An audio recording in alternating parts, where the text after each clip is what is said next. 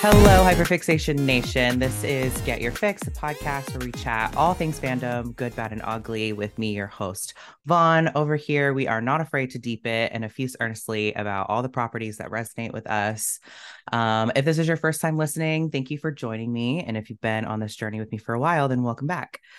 You can read more about the Get Your Fix project and subscribe on all of your favorite platforms by visiting getyourfixpod.carrd.co. That's CARRD. As always, I am available also on Instagram. So check it out, subscribe, do all that good stuff. And thank you all so much for the love on last episode, talking about Mystic Messenger. I really feel like my Otome girlies showed up. I appreciate you. And I had a lot of fun recording that episode. And I actually just restarted V's route again for the millionth time, just because I just can't get enough of him. So thanks so much. And I hope if you're out there and you restarted Mystic Messenger again too, I hope you're having a good time. And I would love to see all of your favorite screen grabs as always. I'm so excited for this week's episode because I am actually joined by a new friend named August, who I connected with from a local group that we're both in. And so I am really excited I think this is my third guest. So thanks for coming on the podcast, August. I am super excited to be here. Thank you so much for putting out this call for people to come and just blab about their favorite franchises. If I can find an excuse to do that, it's always a good time for me. Maybe not for other people, but for me it is. No, honestly, that is literally the point of the podcast. I love that. And that is the whole reason I started it, because I also feel that way. I love to gush about things that I love, and I want to create a space for other people to do that. So I am going to have a good time, certainly. So thank you for being here.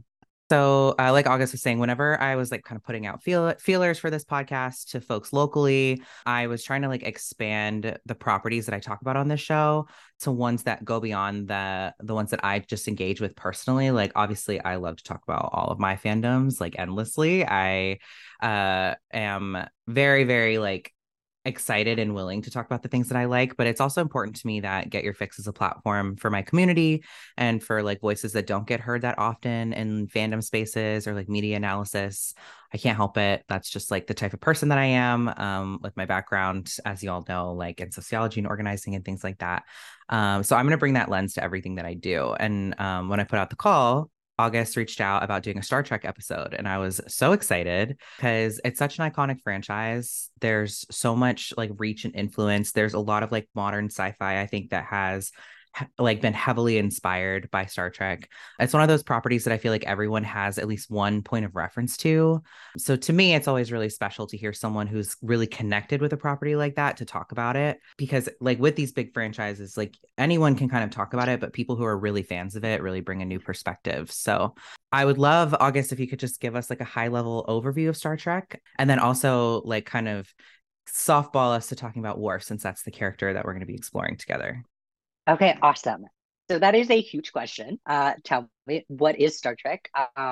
So Star Trek has an over 50-year history of being a franchise. And as you know, if you're familiar, it started in the 1960s as campy kind of daytime show that would run. There would be reruns of it, and it got, a fandom around it, right? Even in the 60s, the key thing about Star Trek is that it promotes diversity, and there are moral messages in a lot of the stories, and it's about a hopeful, progressive view for the future, not necessarily a utopian future, but more so a protopian future, which is how do we make things better? Even if there are problems that arise within the different Trek series, for example in Deep Space Nine, and them some of the ethical questions that are kind of asked in that series, how can we be better as a society? And it's about infinite diversity and infinite combinations is an integral message to the show. So you have your new Star Trek as in Discovery, having a lot of explicit queer representation on screen. And that's a discussion for another day, what you think of Discovery, because Discovery can be very polarizing for people who may be more disingenuous about why they dislike it. But Mm-hmm. there are people who do have valid criticisms of the show. And I kind of fall into that second camp there. Like I'm glad that there's a lot of diversity within Discovery. But I also have issues with some of like the technical things in the show, like the lighting or the pacing of the show. But my rant about Discovery is, again, something for another day. So Star Trek, in essence, is about a hopeful protopian view of the future and learning to coexist and respect all sentient life in the galaxy and forge those relationships, being, stronger together as a society. That is amazing. I actually did not know that at all because, like, I haven't spent a lot of time with the franchise. So I had no idea that it was that kind of, I guess, like moralistic in a way. Like, I have only seen the like funny clips of like, oh my gosh, who's the main Captain Kirk with like old school Captain Kirk? Like, I haven't really even spent that much time with it. So I didn't realize that it was like had such a strong message. So it sounds like it was kind Mm-hmm. of maybe a little bit ahead of its time, or also maybe something to do with like being connected. You said it started in the 60s, right? Right. And so it was actually progressive for the time, So the crew, right? The bridge, you had your Captain Kirk, but you had people like Uhura, who was like Mm-hmm. the first Black woman on the show. And she is the communications officer. And, a lot of Trekkies of color, like especially Black Trekkies, do love Uhura because Mm-hmm. it means like, wow, I can see myself in the future, we belong in the future, and there's Right. Sulu, played by openly gay actor George Takei, who is Oh, Asian American. right. He is Asian American. He's Japanese American, and in the case of George Takei, his family was interned by Mm-hmm. the American government in the 40s. He was Yep. 5. He was 5 years old when he was placed in an internment camp, and so this show happened about like 20-ish years after those events, and people were still kind of grappling with those effects. It was still kind of fresh in their minds, and like a similar way, 9/11 is still in the American psyche. But yeah, to have an Asian American man on this TV show with a Black woman and a woman first officer, number one, was big at that time. Some of the most well-known episodes, like Balance of Terror, like that one is about Spock facing racism because he is a Vulcan, or misplaced racism more so. Balance of Terror is actually one of my favorite episodes of the original series. I really like that one. And Spock himself is technically a biracial character, as he is half Vulcan, half human. So throughout the series, Spock deals with his Vulcan and human identities. And those identities are explored in like not just the original series, but like in Strange New World. Like that's a very new, a modern Star Trek show, and it takes place maybe like between like 10-ish years before the events with Captain Kirk at the helm.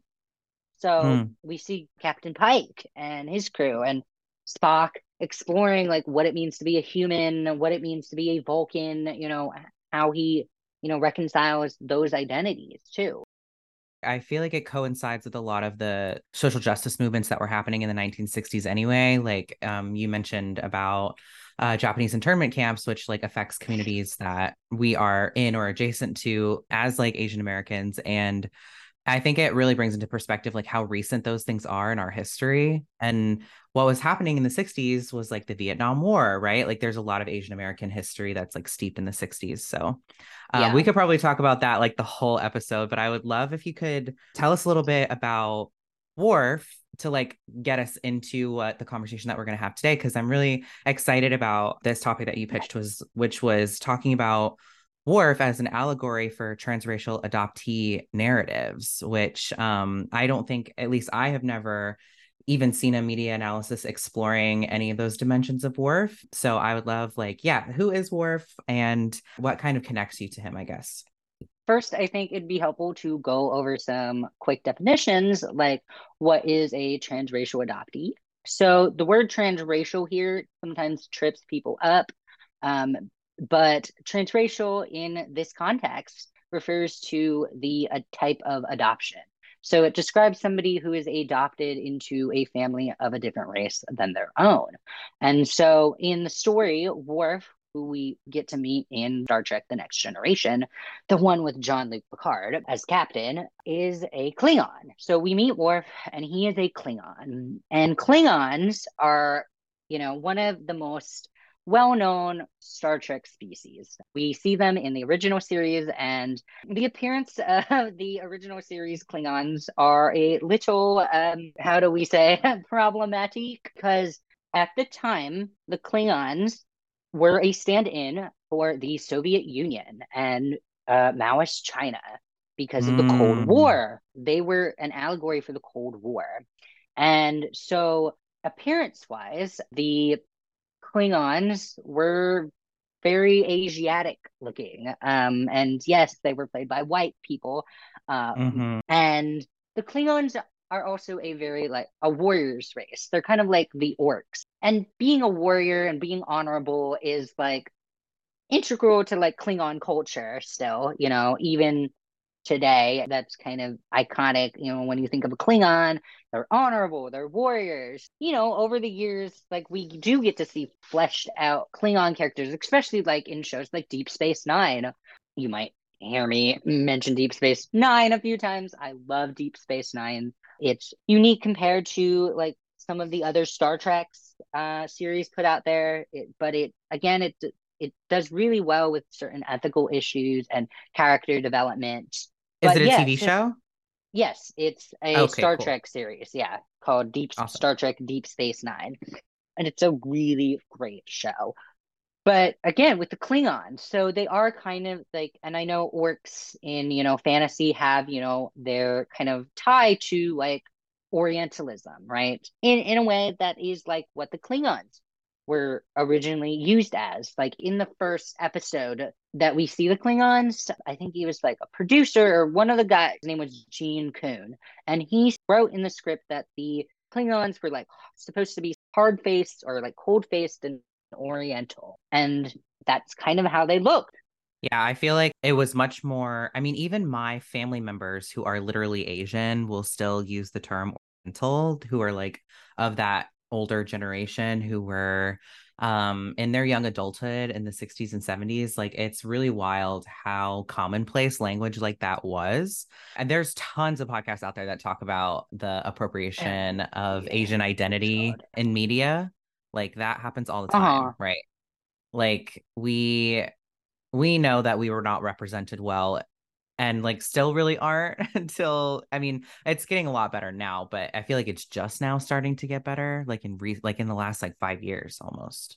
hmm So back to Worf. So Worf is a Klingon, but he is different from the other Klingons. So in Star Trek, there's a trope of having a character be like the outsider's perspective of like human culture.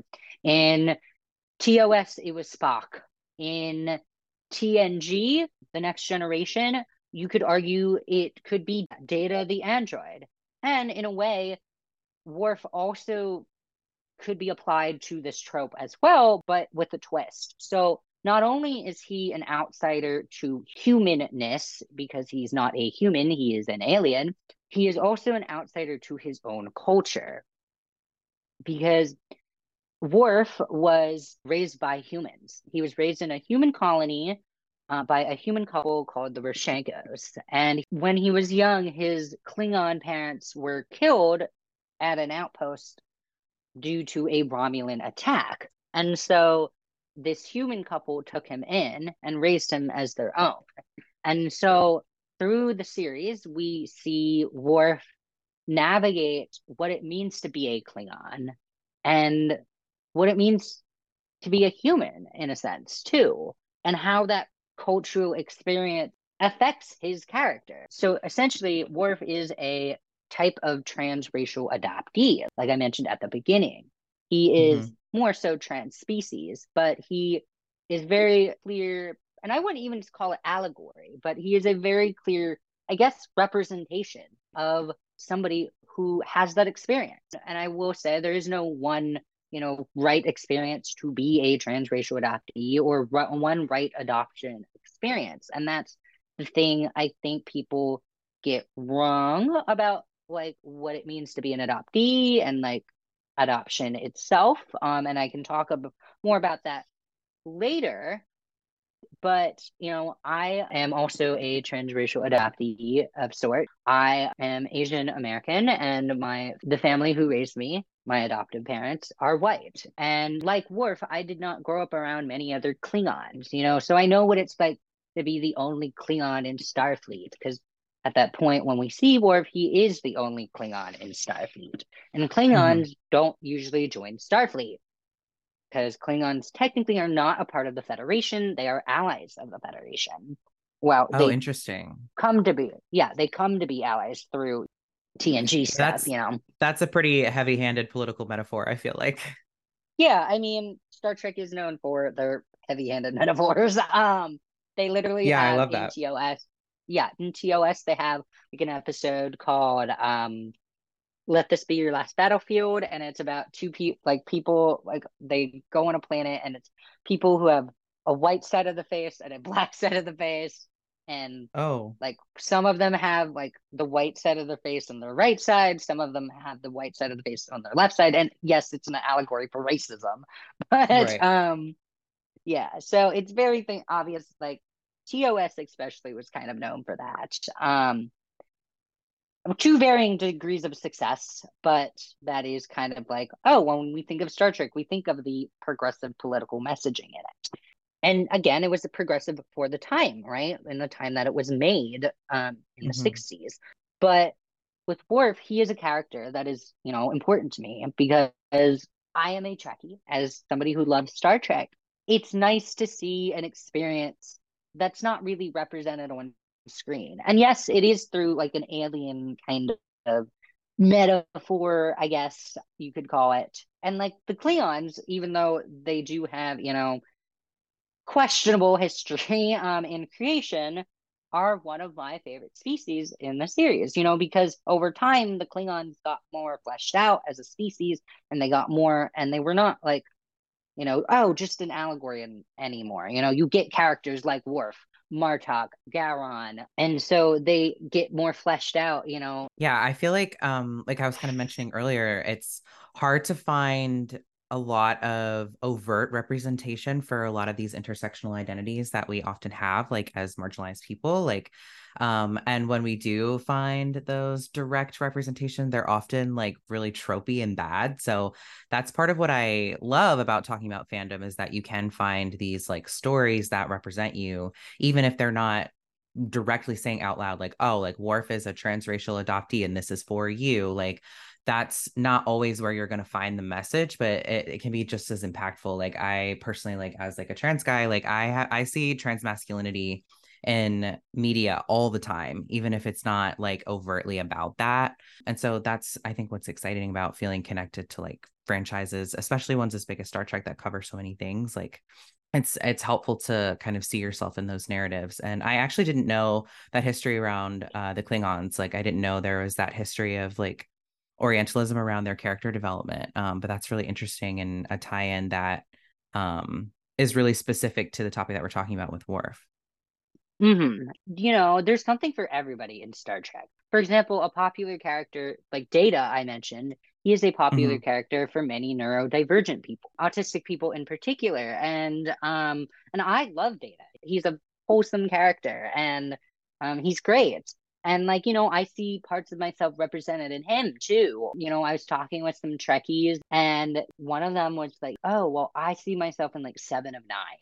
And like I see myself in her, as an autistic man. I just see myself in this character, and like I Hmm. think a lot of people, in the Star Trek fandom do have a character that they could connect to, whether it's Jadzia Dax or Data, like I have said, or like Spock even. And it's just those little things, Obviously, not everything is perfect about Star Trek, right? And there are like valid criticism of like the way like certain things are represented. And like in the case of Worf, him being a trans, like him kind of having this transracial adoptee kind of journey, as many transracial adoptees do, especially as they get older, because they are not exposed to elements of their culture, right? So there is an Hmm. episode in TNG called Family.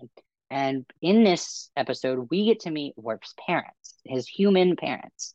And there is a scene where Worf's mother goes to like the bar on the ship and she talks to the bartender, Guinan. And Guinan asks about her son, and like gonna be some spoilers here, but I mean it's an old show, so just Yeah, I don't think we have to worry about spoilers. It's all good. yeah, so basically, Worf is already an outcast because he had this human upbringing. He is very human compared to other Klingons. And this is due to his upbringing, of course. But, the fact that he's in Starfleet is an unusual thing for Klingons. Helena Roshenko is his adoptive mother, and she's talking to Guinan. And this is after Worf has been considered dishonored by the other Klingons due to so his family, like his Klingon blood, I guess, he was from like a noble family called the House of Moog. And because of this attack, the attack happened because somebody collaborated with the Romulans. And that blame was placed on Worf's family because his parents were dead. So it was just easy to like, oh, it's the dead guy's fault. And Right. everybody just went with that. But in reality, it wasn't. It was someone else. So Worf, he gets outcasted again as somebody who is dishonored, which is considered, a big deal on the Klingon homeworld to be dishonored. And so Hmm. essentially he is shunned by the other Klingons. And his family is like his house is now looked, it's not honorable anymore. It's not considered an honorable house anymore. So he has that, I guess, double rejection from, being an outsider, but also being rejected again because of something that he has no control over. Recently, I went to an adoptee conference. I saw somebody on a panel who was queer and a transracial adoptee, and this person was talking about finding their relatives, like doing a birth search. Hmm. And they were saying that they were hesitant because they didn't know if they would be rejected for being queer. And Hmm. it's like that extra layer of rejection, like, oh, Yeah. I am already an outsider in this space, but to alienate myself even more, or to be alienated for something that I had no control over. If we're using war, family ended up being, innocent, and they were not collaborators with the Romulans, but he gets blamed for that, or like that shame falls on him. People think finding reunion or like adoption in a very surface level, like, oh, you should be happy. But adoption and the experience is very complex and nuanced. And for a character who was probably not written by any transracial adoptees at the time, that's just my guess. It's a pretty safe bet, I bet. Yeah, it's a pretty safe bet. But it's not his portrayal isn't horrible. And like Hmm. obviously it's an in like his own individual experience and not a universal thing. But things like feeling out of place even among people who look like you, like that is a very common experience of being a transracial adoptee. I was telling you earlier, like I love to go down to Chinatown sometimes and just walk Yeah. around. And for the record, I am Chinese. I did not grow up with a lot of Klingons, so to speak, around Hmm. me. My parents were not Klingon. My school was not Klingon. There were a few other people, who did look like me, but they were few and far between. I never like had that experience to just be around people. Wow, these people look like me and they exist. It sounds silly, but it's like just little things like going into Chinatown and blending in with everyone else. And oh, I was saying about Worf's mom, Helena.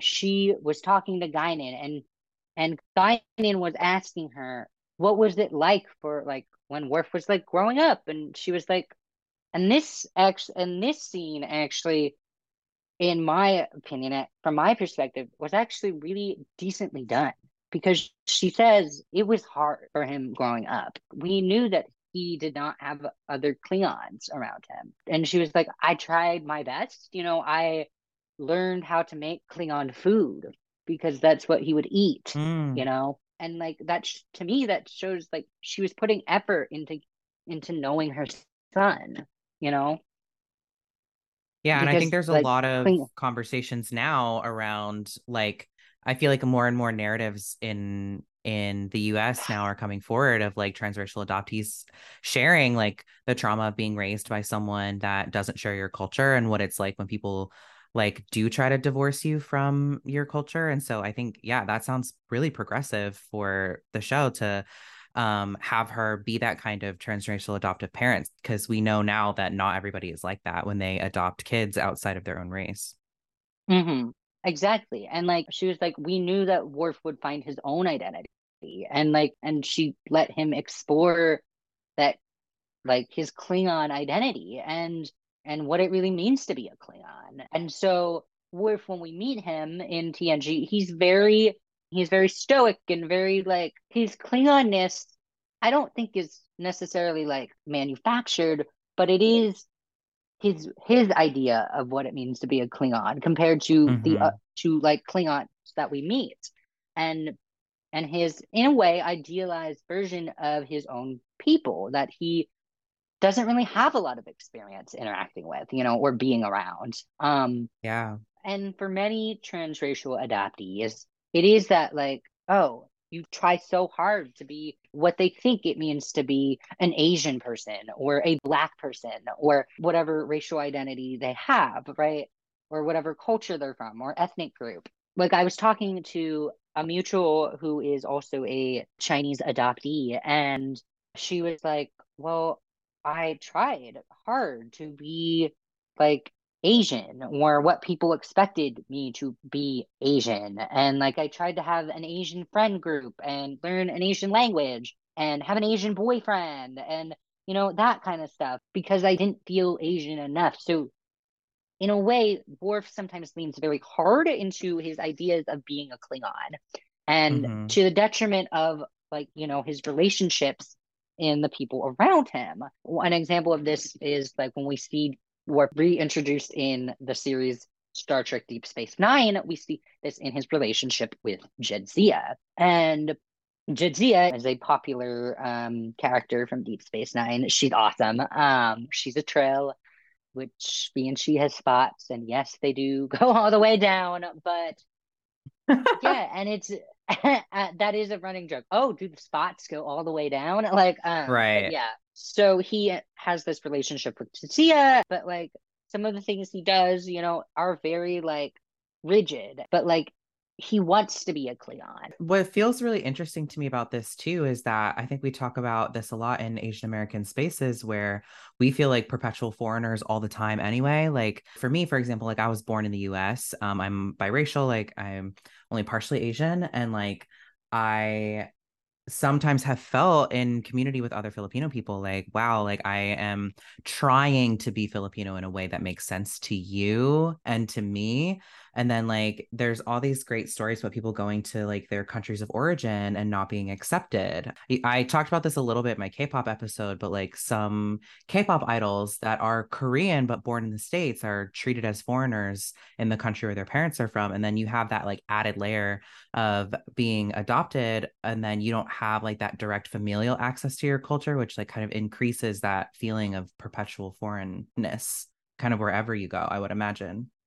And it's just like to see Worf as, a character, and the more we get to like know about him and learn about him as a person, we get to see like him kind of, deal with the fallout of being dishonored and the experiences of people who are displaced from their own culture, whether it be by their own circumstances or by external circumstances such as war or conflict in Worf's case. And that is true for, some older adoptees, like, well, not just older adoptees in like places of conflict.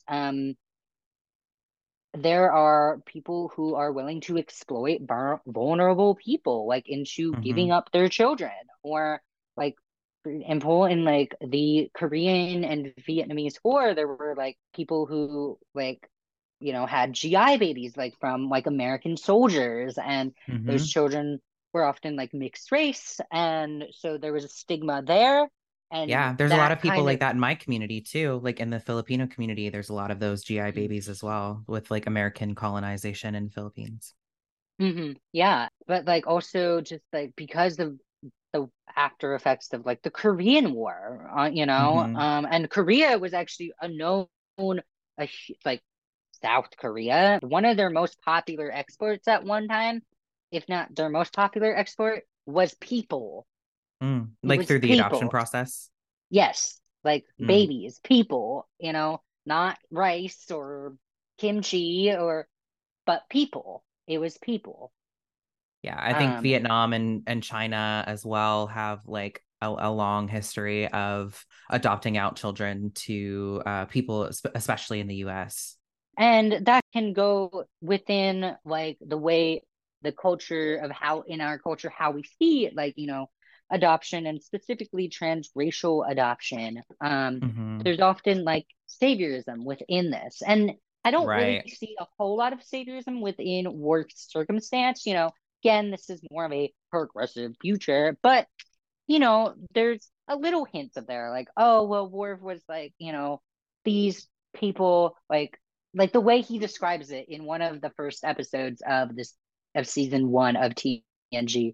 He's like, oh well, my parent like they did this like as an act of kindness or like something like along those lines, and that's placing like more credit to his adoptive parents, and I'm not saying his adoptive parents were bad people or even had like a savior complex, because, like I was saying, Worf's mother seemed very in tune or tried to be in tune with her son's needs growing up, by like making blood pie for him. It's a Klingon food.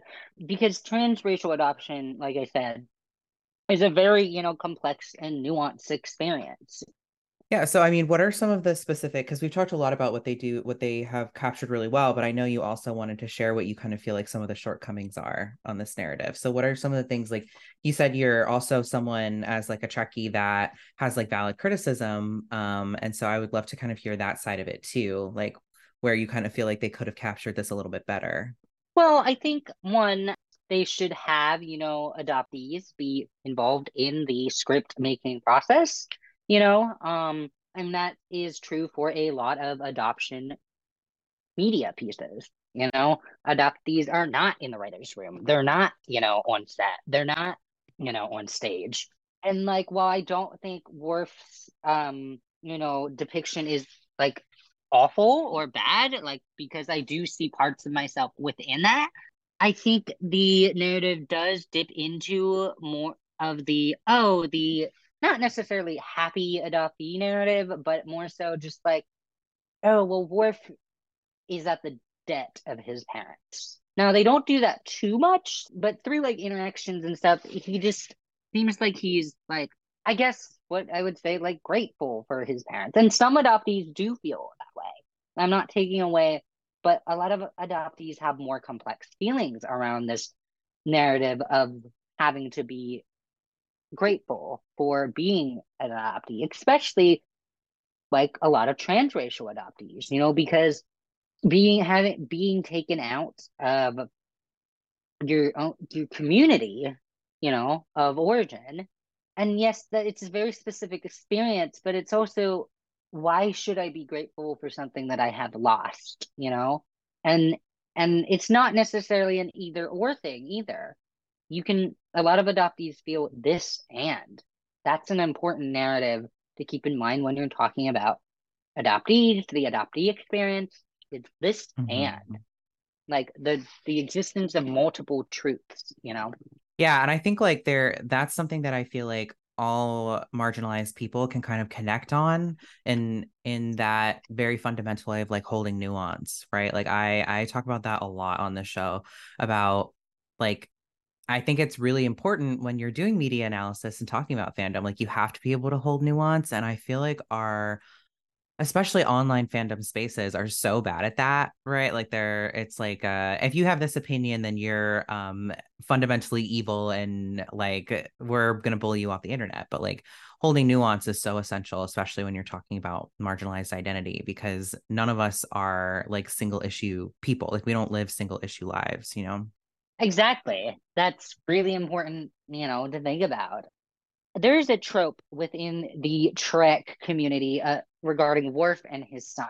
So Worf ends up having a son, and his Mm, son is mostly Klingon and like a quarter human. He's like Klingon because the partner he had, yeah, his son with was half Klingon, half human, and mm, so he has a son named Alexander. So the writers don't really do a great job with depicting Worf and Alexander's relationship. And so that kind of turned into, I guess, a meme. And so there is kind of a meme about like how Worf is a bad father. And I think mm. it's more than that he is a bad father. And this, also have to like Michael Dorn is a black actor. And I don't see Worf necessarily as a bad father in the sense of, oh, he's a deadbeat dad. He is a Hmm. father who in from my like at least from an adoptee's perspective, he's struggling how to raise his son as a Klingon because he is still learning to be a Klingon. And so I think Worf is projecting his like he wants his son to be a warrior, right? And because he never got that chance to be a warrior. So he is putting that on his son. And he's not necessarily a bad father for doing it. Obviously, that's not really what his son wanted. He and like his Alexander and Worf should be able to have that discussion because when you consider how Worf was separated from the culture that he was born into, he doesn't really know how to raise a Klingon son. And so he fumbles the bag, right? Like and that Yeah. makes sense. Like how do I raise a son who will experience life as a Klingon, but I don't know how to prepare him for that. Like part of the issue with like Worf, the relation, like the Worf and Alexander storyline is that the writers kind of neglected it, so we just kind of forgot about Alexander, and so Mm. like, which is where that kind of, so that's kind of like a writer's room fault too. I think I wish there was maybe a little bit more nuance in that depiction. Like maybe he's not depicting like he's not just neglecting his son to neglect him.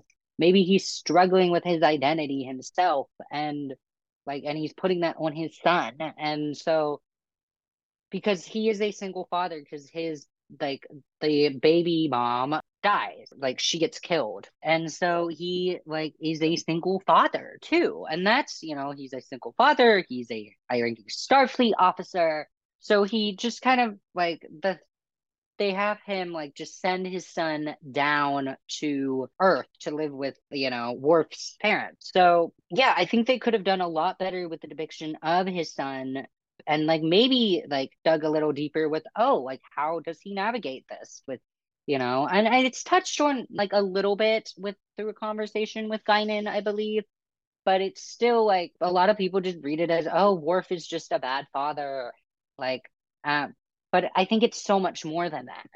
Yeah, and I think again, like talking about holding nuance, like probably is true that he's a bad father, but there are reasons for that, right? Like it's not just that he's like a bad person. And I think like having narratives that talk about intergenerational trauma are really important, especially for those of us, who are cross-cultural, like multi-ethnic. There's a great book that's called It Didn't Start With You, and how we like all of our parents re-traumatize us with their own baggage, right? Like that's just part of the gig, unfortunately.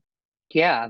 But there is a scene in Deep Space Nine where Worf, up until a point in Deep Space Nine, Worf is kind of on his own in a Klingon sense, right? Like Mm-hmm. he doesn't really have a lot of family. Like he doesn't have a lot of Klingon family. He has a Klingon brother, but his Klingon brother ends up going under like a genetic transformation. And so, Mm. and like a memory wipe. and they also memory wipe his brother. And so his brother doesn't have to live with the baggage of like his family being dishonored. In this episode, Hmm. it's him and his brother. And then at the end, his brother ends up like doing this memory wipe and like transformation. His brother, wakes up from the memory wipe and he's like, "Oh, are you my brother?" And Worf responds, "I do not have any family." Mm, He doesn't have a Klingon family. You can feel his like isolation in that scene. Then at the end, like he just like walks off by himself. right. Um, and the camera like cuts out. A lot of adoption agencies are, for profit and they want to make money. And some of them are not always ethical, or some of them are corrupt, even. And so, because of the supply and demand, and obviously it's easier to exploit vulnerable people in vulnerable countries. Again, adoption is a nuanced experience, but it is true that there are very exploitative companies who do exploit, new moms or moms in poverty or families in Hmm. poverty to give up their children, or they get tricked. They children that children actually get kidnapped. Um, Yeah. and that's not an uncommon experience for like many for trans not many but for transracial adoptees to learn about their adoption, is that they were like essentially like kidnapped or just taken. But there's also an episode where Worf does get to find Martok, and Martok is a Klingon. He is like, a Klingon, like I think he's like a war veteran or whatever. He's like also like a captain, and he is from like, I guess what you would call like a working class family. And Hmm. but he like he worked his way up, up in the ranks. So in that way he differs from Worf. He was not born into like nobility or honor, but he accepts Worf into his house. So Klingons like have houses. And so this would be the House of Martok. And Right. he, and in this scene, it's in Deep Space Nine, he asks Worf to be in his house because he knows that Worf is essentially houseless. Right. And so he accepts him like as he is, and like being a transracial adoptee and in this experience, Worf is, isolated from his community a lot of the time. This is true for many transracial adoptees. And, there's that old saying, two east for the west, two west for the east. And like Yep. being like too quote unquote human for the Klingons and like for your own community. Yet now there's this person who is accepting you into their clan, into their house, into his community, so he can be around, like he can be with other Klingons, and he Yeah, and like can, have access to his culture of origin. That's awesome.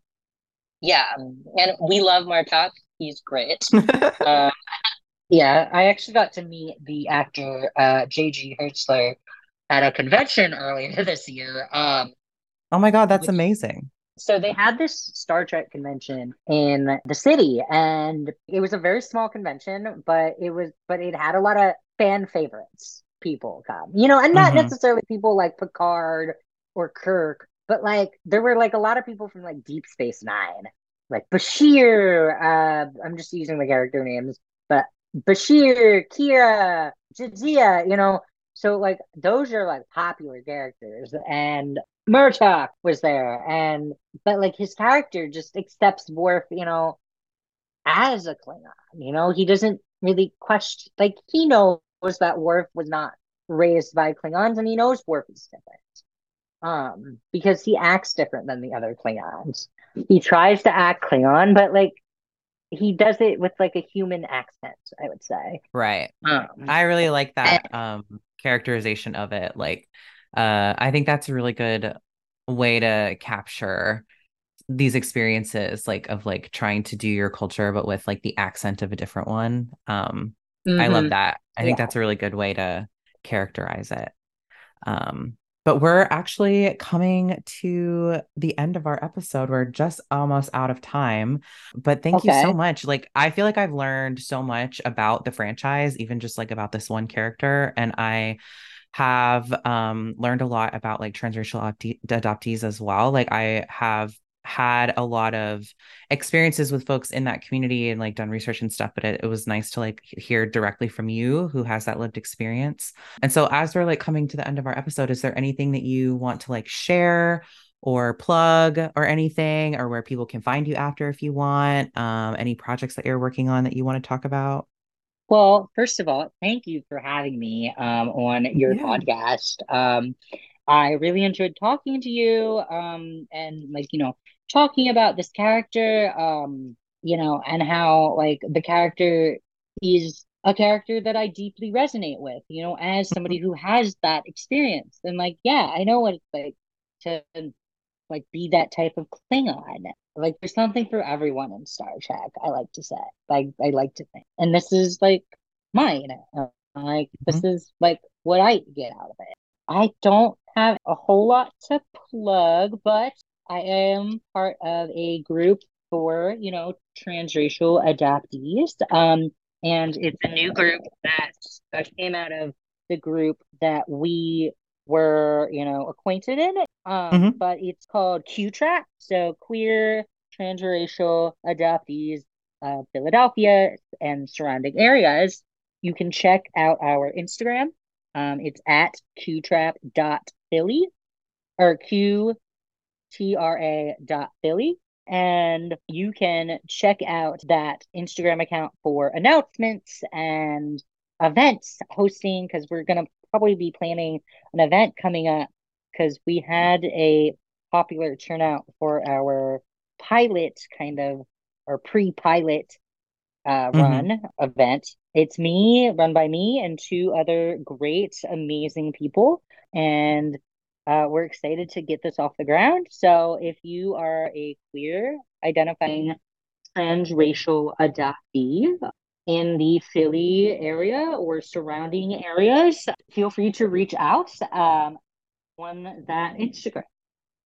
And I will I'll include all those links in the description as always too, so that you all can find it really easily. But that is amazing. Well, thank you so much, August. I really enjoyed having you today. All right. So that is all for this episode, everyone. Thank you so much for listening. Come hang out with me on Instagram. As always, I'm at Get Your Fix Pod on Instagram. That is where I hang out the most. And let me know if you enjoyed this exploration of such a well-known franchise through this like kind of more specific lens. I know that I did. I feel like I got a lot out of it, and I hope that you do too. And if you liked this episode and you want to support the show, you can leave me a review on whatever platform you're listening to this on right now. Turn on automatic downloads. Those two things really help a lot in helping Get Your Fix get discovered. And as always, if you want me to chat about a specific property that you're excited about, or you have thoughts on one that I've already covered, you can send me an email at getyourfixpod@gmail.com. I love to read your messages and talk about the things that you want to talk about.